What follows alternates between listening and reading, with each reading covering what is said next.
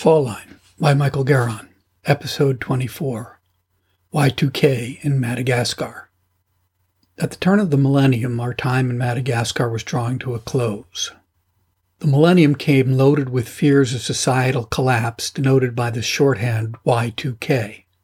There was a growing consensus that crossing the millennium would cause widespread computer clock failures.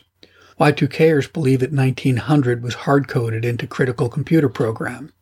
This suggested that 1999 was coded only as 99 because the code assumed the 1900.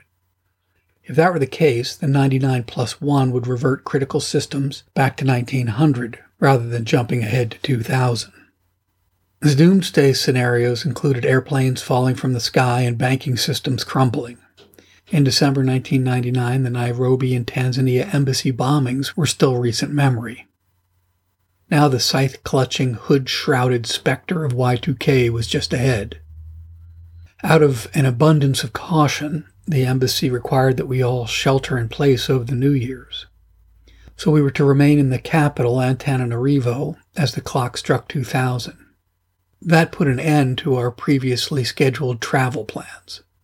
The USAID director graciously offered to host a New Year's Eve at her home as consolation. By 9 p.m. December 31st, 1999, a large number of us showed up at her gate.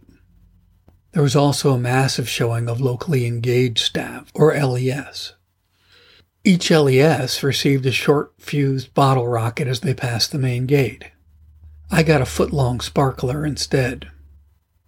"I'd prefer one of those," I said, snatching a bottle rocket from one of the guards. When he offered token resistance, I said, "Geez, what's the problem? I'm not going to blow the place up." He reluctantly agreed. We sipped champagne under the billowing folds of parachute tents scattered about the yard. As Y2K approached, the lawn filled with dazzling, luminous trails of sparklers set alight. The first of the LESs sent his bottle rockets streaming into the night sky. I grabbed an empty bottle and a full box of matches from a nearby table. As I set my match to the fuse, the person next to me's eyes grew wide. "You're under the tent," he said, jabbing his finger into the air. I glanced around in alarm and noted a large, darkened garage area behind me. I aimed the rocket on a horizontal trajectory and let it fly. The rocket streaked off towards the open garage and exploded inside with a loud bang. An instant later, 5 black-clad commandos charged out of the garage. Certain they were taking fire, they waved their machine guns at the crowd, seeking potential targets. "It was an accident," I shouted, waving madly to get their attention. "I did it. It was me. I shot my bottle rocket in there. It was me. I did it by mistake." For a moment, they continued to scan, ready to shoot. Then the one in charge lowered his weapon and told the others to stand down. "Jesus Christ," he said, approaching me in disbelief. "That was a hair's breadth from bloodshed." I nodded and welcomed in the new century.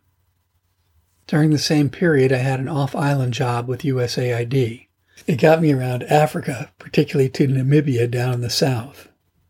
In the time I was there, I managed to get to a little game park twice, and twice had amazing experiences.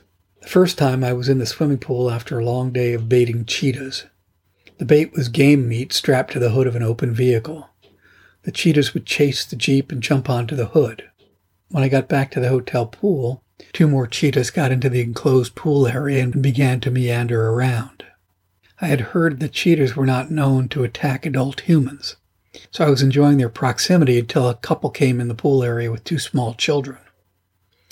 The cheetahs immediately sensed a meal and began to stalk the family.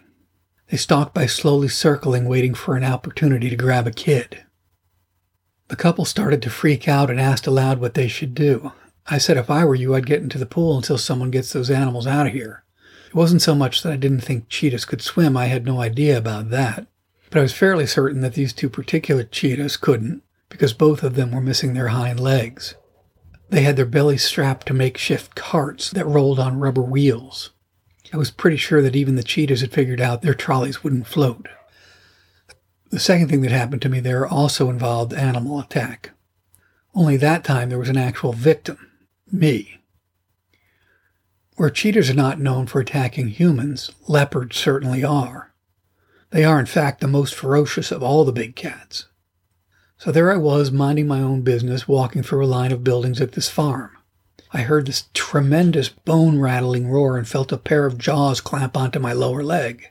I screamed in pain and writhed on the ground trying to pry the leopard off. Never mind that the cub was probably no more than 6 weeks old. It was still seriously hard to budge. I enjoyed telling the story and watching the awe or disbelief grow in my audience's eyes. Then seeing it turn to disdain as I delivered the line, "It was a little baby cat." That is, I was enjoying it until I mentioned it at a dinner party we were having once I'd returned to Madagascar. I told the story to those assembled, including a guest who was the embassy nurse. "Did you get rabies shot?" she'd asked. "No," I said. "That never crossed my mind." "Well, then I'll see you in my office tomorrow morning and we can begin the treatment course." That sort of took the fun out of telling that particular tale, at least for a little while.